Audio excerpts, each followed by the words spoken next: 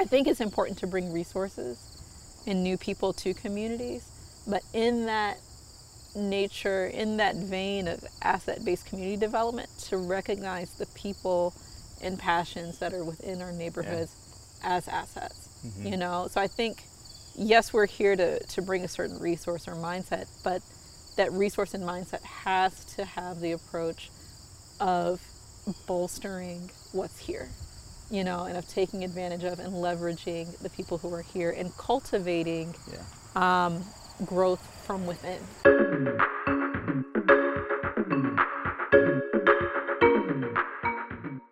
Welcome to the Neighboring Podcast. I am here with Raina Bradley of Bridge of Grace, and thank you for being on this episode. Bridge of Grace is an organization here on the southeast side who has decided to plant its roots and to grow and to flourish and be a part of the neighborhood. And there's a lot of attention and a lot of conversation around Bridge of Grace as being kind of a forefront leader in terms of engaging and staking a claim in a neighborhood. And so I want to have that conversation today. So welcome to Neighboring Podcast. Thanks for having me, Andrew. Tell us about yourself. Like, we want to know who Raina Bradley is. We hear about Javier, but we don't know Raina. Oh my goodness. So Raina Bradley is the youngest of 5 girls. I grew up in Southfield, Michigan. My parents were business owners, small business owners, and I lived in a very stable suburban neighborhood and had that life. And it was awesome because Southfield is a gem in that when I grew up there in the 90s, there were a lot of, it's predominantly middle class and predominantly Afro-American, our neighborhood. So I had neighbors who were lawyers and doctors and judges and nurses and teachers, and they looked like me. And I had friends who were in honors classes and they looked like me, and all our parents were there like rooting us on and saying, my kid's awesome, your kid's awesome. Oh, Raina's going to be a doctor when she grows up. Raina's going to be a lawyer when she grows up. Raina's going to be a judge when she grows up. And then there was my mom there saying, my kid's going to be president when she grows up. You know, so it was beautiful. It was high standards, really encouraging, really nurturing, awesome environment. How did you end up in Fort Wayne then? So when I was in high school, I decided that I wanted to be an architect. And it was because... You didn't want to follow the presidential candidacy route? Or are you still working on that? Is Mom still pushing towards that? I'm on it. I'm getting there, Mom. I can see it. I'm getting there, Mom. But I felt like there were 3 choices growing up, that I could be an engineer or a doctor or a lawyer, and like that's what success was in the school that I went to and kind of the Detroit environment. And so I started trying those things because that's my nature. I like to test different areas, and I went up to my high school's anatomy lab because we had one of those, and I decided that cats on formaldehyde were really gross. And that maybe I didn't want to be a doctor. I took debate as like my delving into law a little bit, and I loved the learning and the camaraderie, but the kind of cutthroat nature of it wasn't as fun to me. It was like, maybe not that, so I was settling on engineering. But I loved being creative. I loved drawing, I loved ceramics, painting. I thought about fashion for a while. And so I started leaning toward, I was like, I still want to be a creative, but fine artist didn't feel like a guaranteed, comfortable life. And I took an AP environment class. Shout out to Mr. Minton. And he made it practical. He told us how much energy buildings consume. He told us how much pollution they put out. And he did something one day where he said, okay guys, so how many of you guys in here have lung disease? Who has asthma? Who has bronchitis? And it was like 1/3 of our classroom.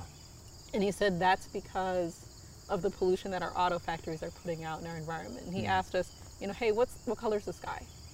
And you know, we're all like 16, so this feels like a really goofy question. We're all like, is there a trick? And he's like, no, okay, what color is the sky? Blue? And he said, is it though? And he walked us outside and we looked at the sky and it wasn't super blue.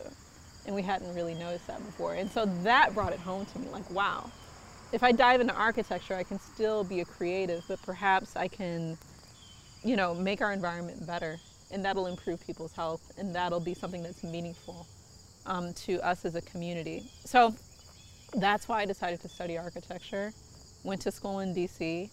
Auto industry collapse happened before I graduated, so I stayed in DC, worked on large hospitals, got an awesome opportunity to go back home, work for the Detroit Land Bank Authority, and do neighborhood revitalization and improvement with green energy technologies, which was way cool.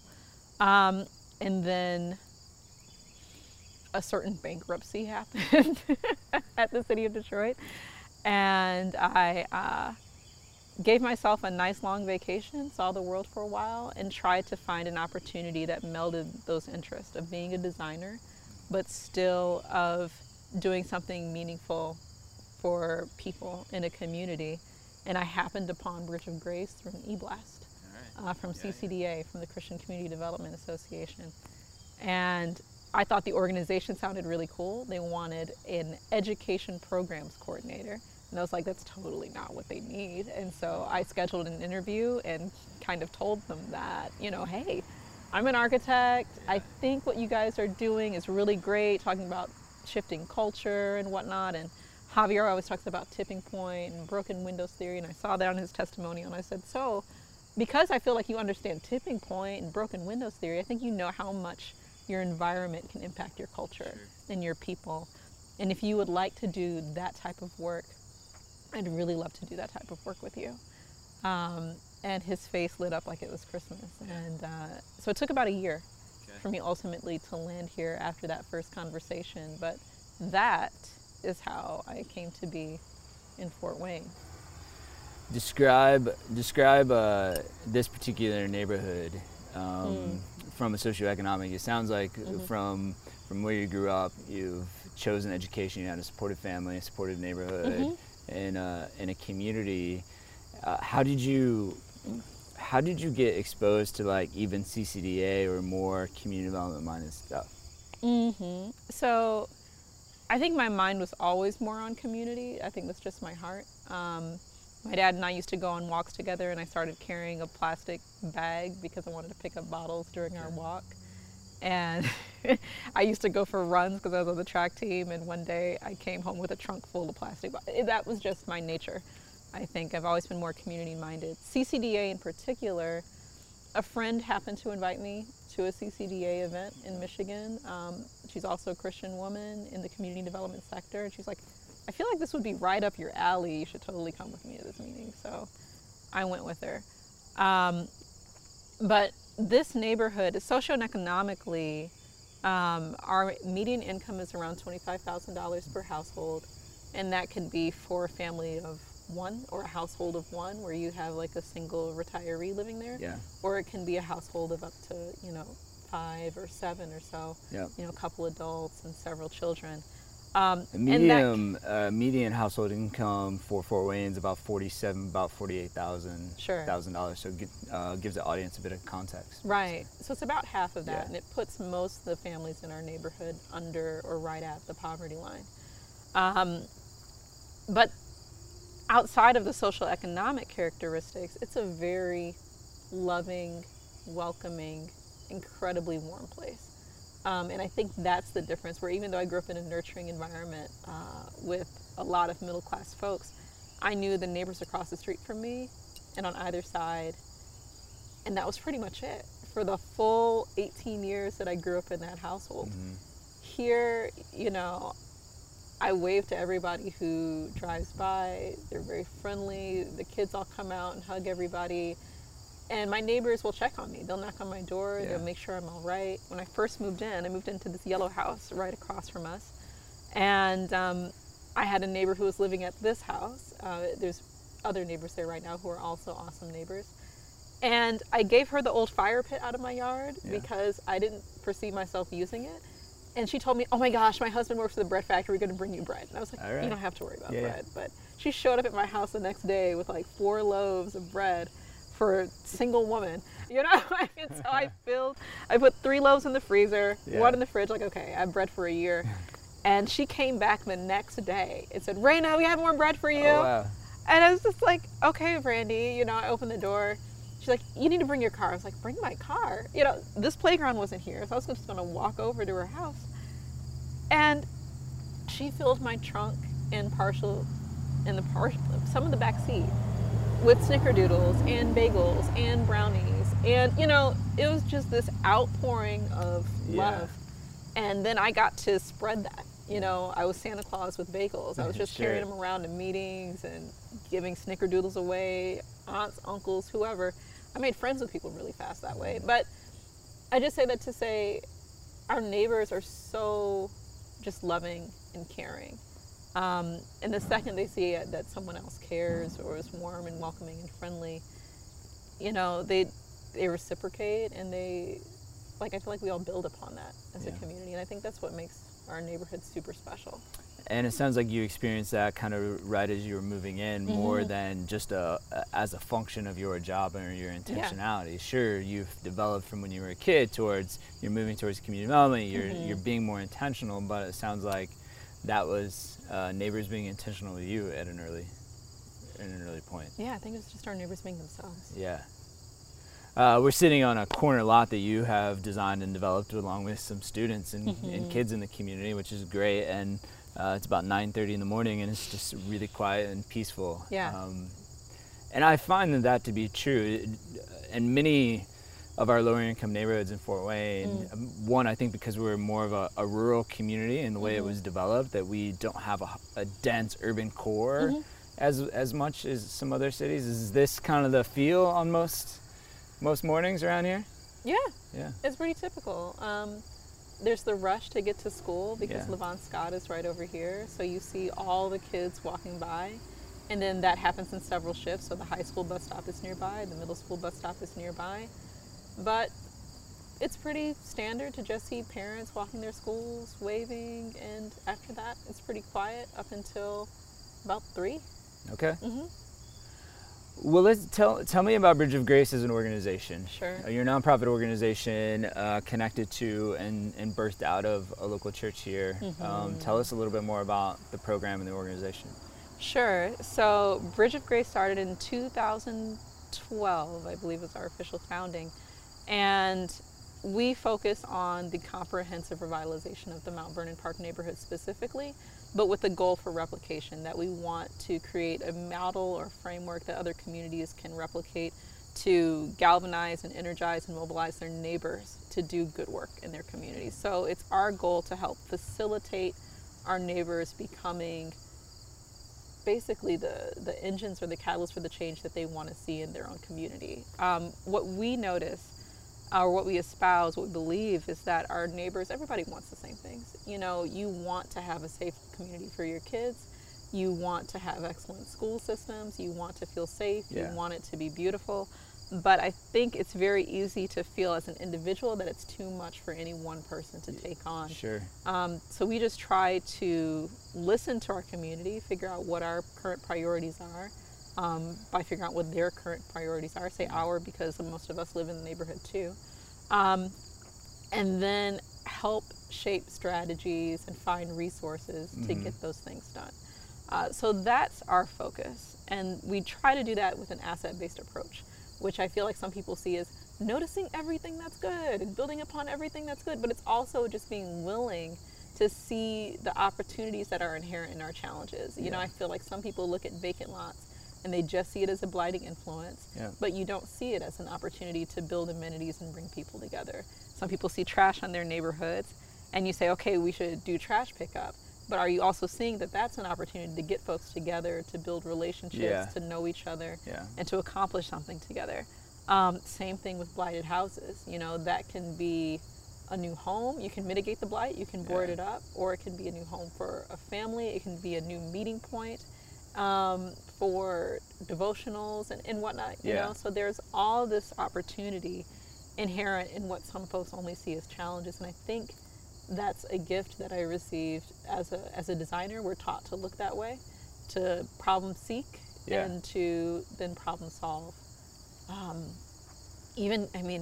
Idle teenagers, people, teens are just running around. They can be designers. They can get out here, they can figure out what our parks need to be, and they can build it themselves. So that, I feel like, is Bridge of Grace in a nutshell for me. We're just here trying to spread the love of Christ and help our neighbors create the neighborhood that they want to live in. sounds like many of the programs or all the programs in the activity have a human connectivity point as the driving force, like rather than just a program that tries to transform something tangibly or physically. The programs are designed to connect neighbors to do the transforming. Absolutely. Yeah. Absolutely. So you see that in our holiday give back program. That's one that we really enjoy as a community, where we had a neighbor, a community neighbor, we'll say, who reached out to us and said, hey, you know, we really would love to sponsor a family in your neighborhood for Christmas, or a few families, because they had a surplus and they very giving people. And, you know, Javier and I both hesitated toward that, because we were just like, you know, it doesn't feel comfortable to knock on anyone's door and say, hey, guys, you know, you look a little needy this year. Yeah. Can these folks help you out? Yeah. So instead, we brainstormed with the folks in that organization and came up with the idea of doing a give back, providing our community with an opportunity to create something and brighten someone else's Christmas season. So they donated fleece to us, and we made hats and blankets and scarves for local homeless men and women in Fort Wayne. We invited the community to join us in that effort to do something for someone else. And the first year we did it, it was amazing. I called maybe 8 to 10 households and said, hey, we're going to do something for homeless men and women for Christmas. Will you come out with us? Yeah. Will you come join us? And 100% of the families we called showed up. Yeah. And brought canned goods and all kinds of gifts or made cards for those men and women in Fort Wayne. And I think it just goes to show the heart of this community. Sure. You know, as soon as people felt like, oh, there's a way I can plug in, there's something I can do. If I can donate just canned goods and tie a knot, I can do something else for somebody else. And they came out in droves to do that.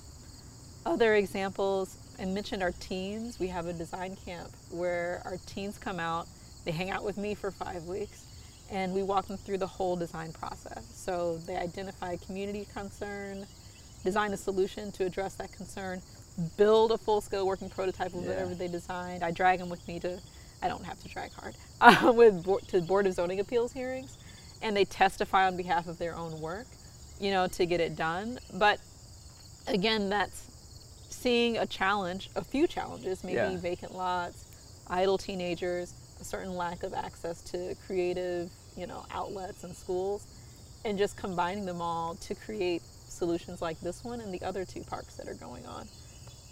So absolutely, we love to have that human interface. We think it's essential to our work. And ultimately, we try to grow leaders through those processes and give the community more and more and more ownership of the process as we go about it. What are some of the, is there a particular story from, like, say, one of the teens in the design process that stands out to you in terms of new learning, or seeing them in the last year do something different after that kind of 5-week program? Wow. Or just how you've seen maybe a personality change from when you maybe first met them to when they went through the program? Sure. And I don't want to say it's a personality change even. I just want to, I think the youth that I've met in this neighborhood and through that program are just brilliant. Yeah. They're brilliant kids. I think some of them may not realize quite how brilliant they are, but they're phenomenal. Xaviana is a phenomenal young lady. She's very subdued in effect, you know, so she doesn't seem to get very excited or anything. And I remember feeling like, okay, she's a little reserved. I'm not sure if she's happy, to be here. And I think she had just moved into the community when we first started our camp this past summer. And she was one where I think it was our last week of camp. So the end of our 5 weeks, I finally got her to pick up an impact drill. And she put a few pieces together, you know, got a few screws in there, where before she was just kind of holding lumber for other people to take care of it. And she looked up and just said, I'm a builder. I built that. Yeah. You know? And hey guys, we're making our dreams come to reality right now. Yeah. Right now. You know, and so it was never like this, whoa, all of a sudden Xaviana shouted from the rooftops. Right. But for you her, saw that pride of, I did that. We're bringing our dreams to fruition. And that's something that we can do. And that, it was super powerful for me. One of my kids, after I think the previous summer, he wrote me an email. It was just like, hey, Miss Raina, I'm interested in organizing a political rally. Do you have friends that could help me do that? And I was like, absolutely. You know, I think they just know that I support their dreams. Yeah. I support their vision. If there's something you want to do and you're willing to do it, I'm here for it. And that's the growth, I suppose, I've seen in our kids. I've seen them feel like they feel like. I think them go from feeling like some of their dreams might be pipe dreams or just good ideas to things that they can actually do and take on. It's important. Shifting from holding a board to like putting some screws in. Yeah. Just the progression. Yeah. That's great. There's a couple of things around the Bridge of Grace that I think are significant that may not get talked about as much in terms of what may be more significant of why I think this is different than what we've seen some other things.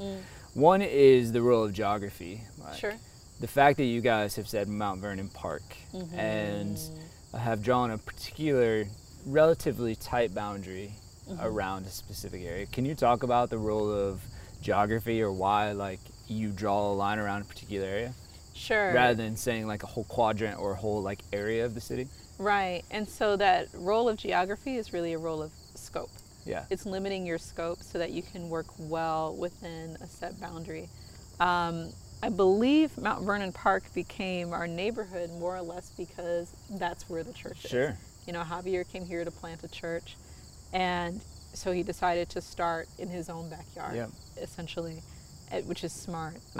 Best place to start. Exactly. And so when he first came out here, it predates me, he mobilized a group of volunteers to knock on all the doors in this community to say, what do you want to see in your church and what do you want to see happen in your neighborhood, and got their feedback. But I think having that scope is so important because we all have limited resources. We all have limited capacity as organizations and as people. And when you start to get larger than a single neighborhood, all of a sudden you have different folks with different needs and different perspectives. You know, the needs of Mount Vernon Park are not going to be the same as the needs of Pettit Rudisill or of Oxford. We all have different concerns and desires. Some of us have schools in our neighborhood, some of us don't. Some need infrastructure improvement, some need, you know, more job creation. It's going to vary, but when you pick one neighborhood, you can focus on the concerns of that specific neighborhood, and you can make strides with that specific neighborhood and that group of neighbors in a way that's meaningful and impactful, where if we try to spread out, I think, our resources across all of the Southeast Quadrant, one, there's no way we could address every single person's needs, but two, I don't think, like, having that dispersed impact, maybe we could plant tulips all over Southeast, maybe. You know, but we couldn't do the meaningful, impactful work that we do here, which is, you know, the housing renovations, the park activations, so on and so forth. Second, you know, we could try, maybe if we had like 200 employees, to live all throughout Southeast, but we can all live in this neighborhood and know our neighbors and know their concerns and have them be our concerns and have that vested interest in this community. So I think it is important to limit your reach just because you can maximize your impact. You can test it, you can pilot, you can figure it out, you can do it well, and then you can share with other people those resources and those lessons learned so that they can replicate similar efforts in their own communities, but in other communities where they are embedded and where they understand the specific concerns and needs of those neighbors. But no, having a smaller scope just really, I think, helps us to have impactful work. That's great. That's really important. I think one of the unique aspects about Fort Wayne is we have really relatively small neighborhoods. We have a lot of neighborhoods in our city, and they're smaller in scale compared to the way maybe other cities classify their neighborhood areas. But even in a neighborhood like this, how many households are here?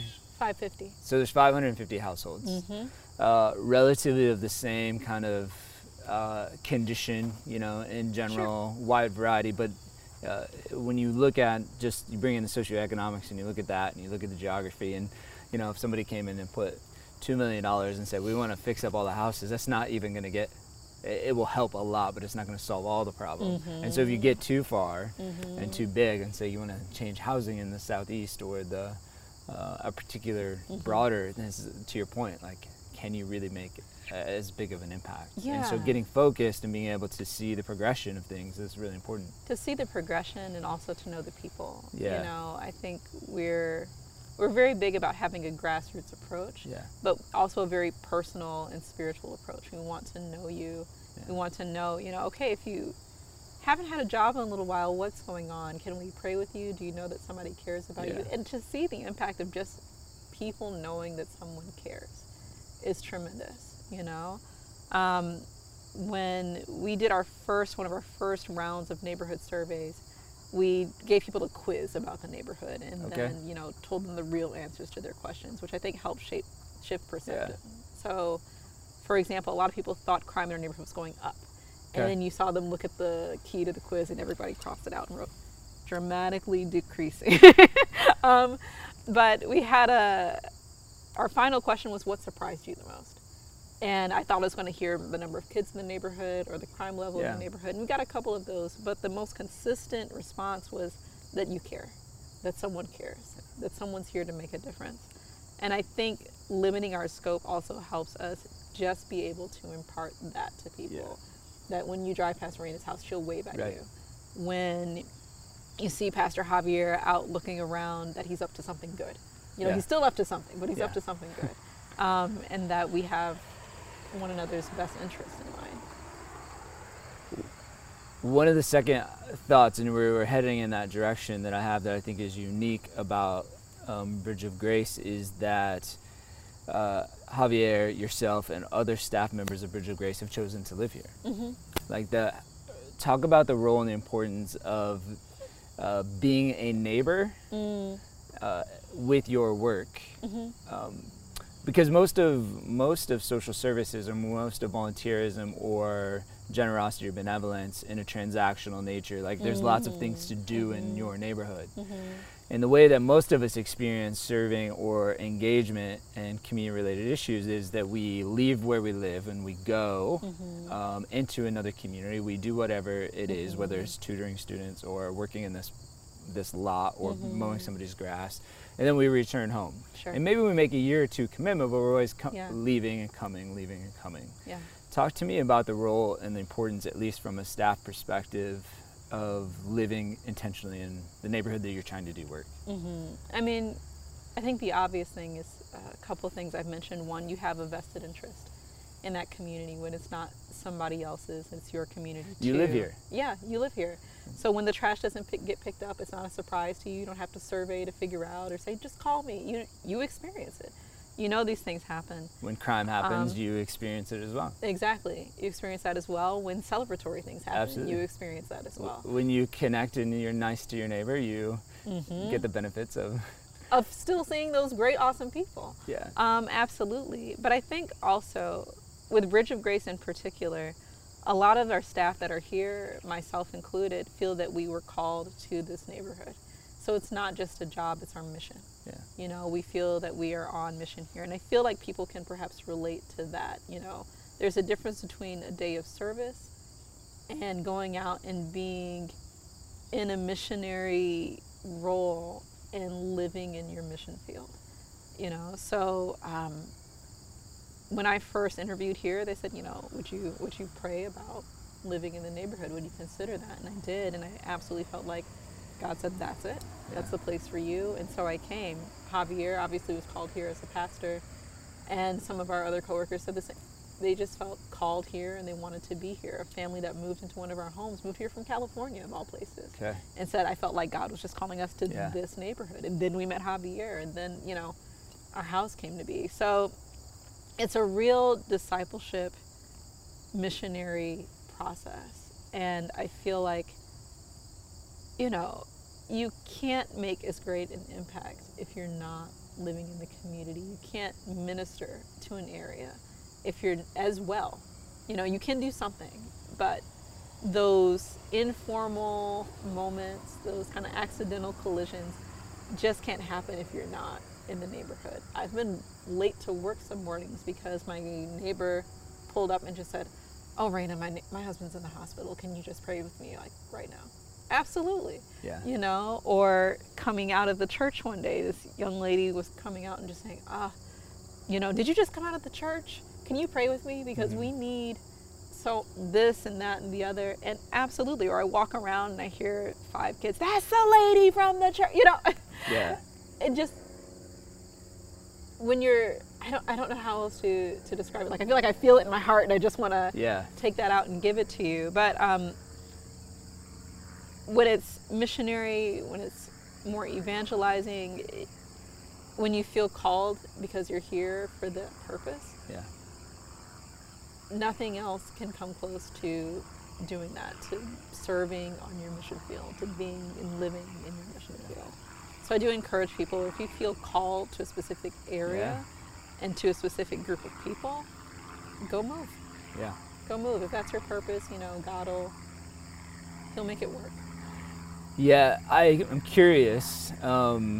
So I had an opportunity to speak at a different thing this past weekend, and it was on low income and just the vulnerable in a healthcare setting, and it was a really great conversation. And someone towards the end, we were doing a panel with the presenters and talking about, okay, how do we change these things? And for me, so much of what I've been learning, my wife and I felt called and moved into a particular neighborhood over a decade ago in order to be present and live where we were spending a lot of our time, and that whole idea as well. And as I learned about community development, Christian community development, and the whole idea of like what some of our neighborhoods need is this idea of radical, it's almost a radical relocation and redistribution of those of us that have resources. Like, our neighborhoods need more people of resource moving into them, because if you have resources, you got those resources from hard work and dedication and education and stable families, and we need to bring that to the community in order to diversify the neighborhoods a little bit. While that makes sense to you and I because of how we embrace and have learned about our faith, for those that may not have a faith background, how have you talked, or have you seen others that may not have a calling and a desire to step out into faith and like that? Like, how does somebody that may not have a faith also embrace that? Or is it more challenging, or are you seeing that happen? And what kind of encouragement do you have? I guess I have a very sincere belief that everyone has a calling and purpose. Yeah, agreed. And I think they feel that. Yeah. Whenever you ask someone what their dream is, or what they're excited about, or what their passion is, there's an answer. Yeah. Right? The question is usually whether or not they're pursuing that dream and passion and answer. I feel that that's God-given. Yeah. Some people might feel like it's universe-given, or just something that's innate in of themselves, and I don't want to knock any of those ways of looking at it. I just look at it from a perspective of Christianity. And I feel like everyone, like I said, they have that calling and purpose, so it's just, are you going to live it out? Yeah. Or are you going to perceive it as a pipe dream? Are you going to be the person who holds the lumber, or are you going to be the person who puts those screws in? So I feel that's the choice, really. The choice is to live out your purpose. Now, can that mean missing some elements of comfort as you currently perceive comfort? Sure. But can it look like gaining a whole lot of fulfillment and satisfaction from your life and what you do and feeling meaning? Absolutely. Absolutely. I don't think necessarily that anyone should force themselves into that role, though. I do want to emphasize that. Don't say, oh, well, because, Andrew's doing this, then that's what I have to do. Right. We're one body, which means that we're all a different part of that body. And, don't be a head that's trying to be a toe, or but just embrace your role, embrace your passion, embrace who it is that you are, and get out there and do it. I do want to emphasize also, I think it's important to bring resources and new people to communities, but in that nature, in that vein of asset-based community development, to recognize the people and passions that are within our neighborhoods as assets. So I think, yes, we're here to bring a certain resource or mindset, but that resource and mindset has to have the approach of bolstering what's here, and of taking advantage of and leveraging the people who are here and cultivating growth from within as well. Because one of the things that keeps me up at night is that fear that, oh my goodness, I would never want our work to displace our neighbors. Yeah. You know, they're beautiful. I feel, oh, so special, but they are, you know, special people who deserve every good thing that this world has to offer them. And I think that's the trick. It's figuring out how to be a rising tide that everybody can benefit from. Yeah, that's good. It's a good reminder on the relational aspect of relocation and the ideas around that.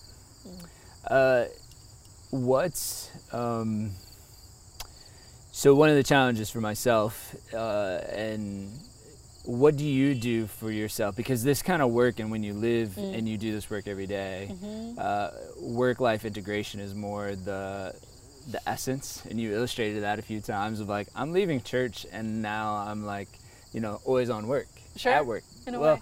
Ultimately it's because it's who you are, living it out no matter where you're at. And so if you're adding value to the community, that people recognize it and approach you on that. What are some of the things that Raina does for rest and renewal and kind of disconnecting at times from always being on? Being a neighbor. We all do that, whether you grew up here or whatever. Doing that. Oh. I usually just keep working. I don't recommend that. But I love what I do. I love what I do. Spending time with the kids gives me energy.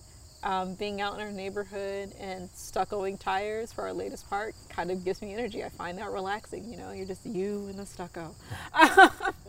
But out there taking care of it, weeding my lawn, you know, kids will run up, I want to weed too. Okay, you know, let's do it.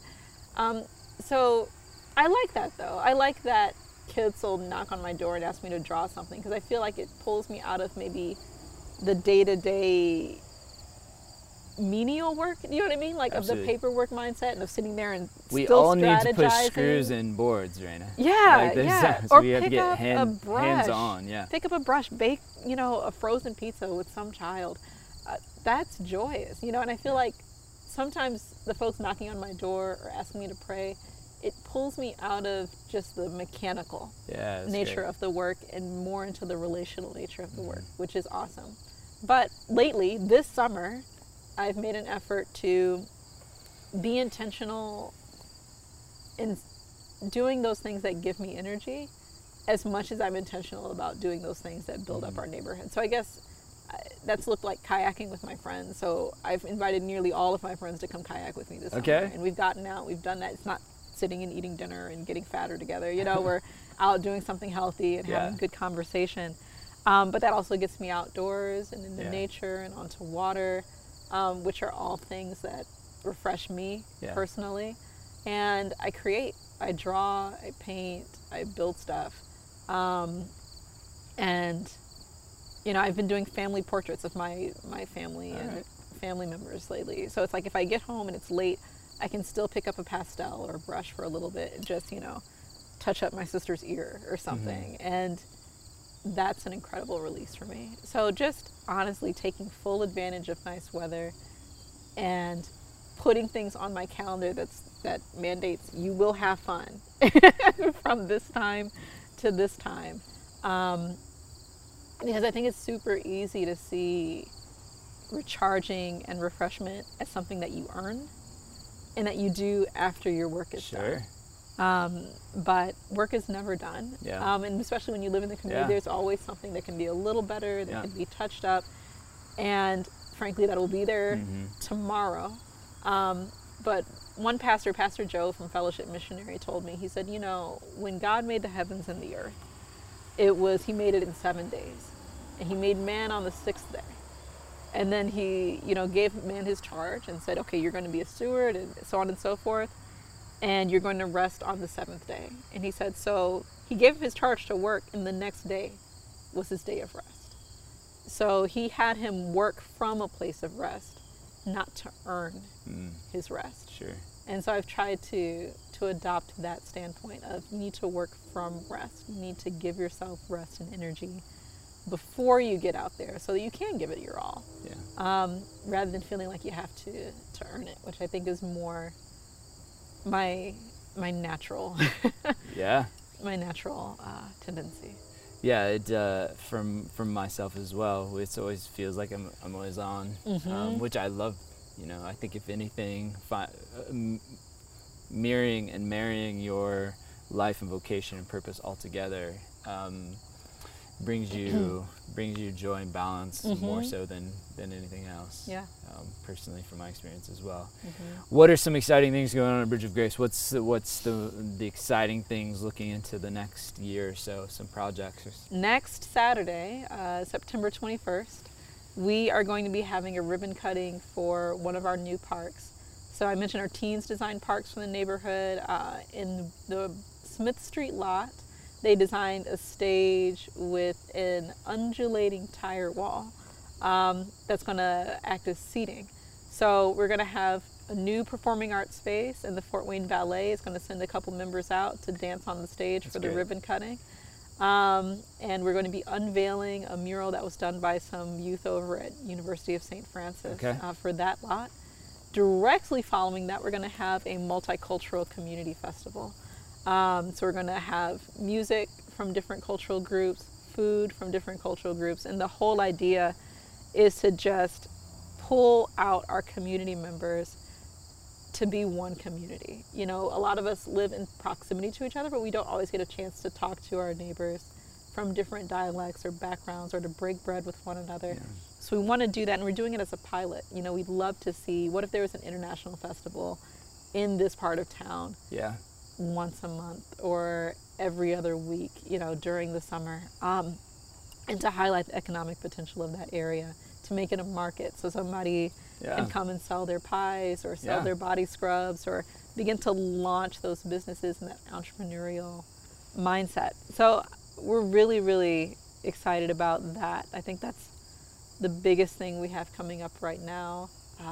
Javier and I are going to be speaking at a few events. People see us all the time, I'm sure.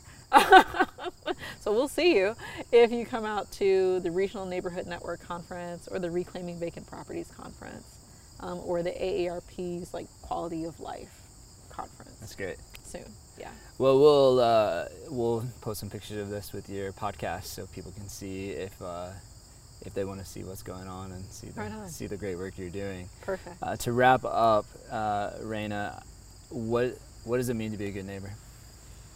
I feel like I should have a one-sentence canned response to this, right? Being a good neighbor is just looking like treating people the way you would want them to treat your own family member. To look at that neighbor who's a little older than you as your aunt, to look at the children in the neighborhood as your own children or as your nephews and nieces, and to respond accordingly. I think when we realize that we're just one big family, that we tend to give each other a little more love and a little more grace, and what community couldn't benefit from a little more love. Thank you for that. Yeah. Thanks for being on the Neighboring Podcast. Yeah, thank you for having me. Thank you for the work you do, and you pursuing the calling that you so passionately talk about, and keep telling that story, because I think our community in Fort Wayne needs to hear that story more than ever. Aligning your calling and your purpose towards the places that you live and how you do life and the way you work, and all of those things need to be more integrated and played out. So yeah, we'll tell that story together. Awesome. Thanks, Andrew. Thanks for joining this episode of Neighboring. We'll be back next week with another episode.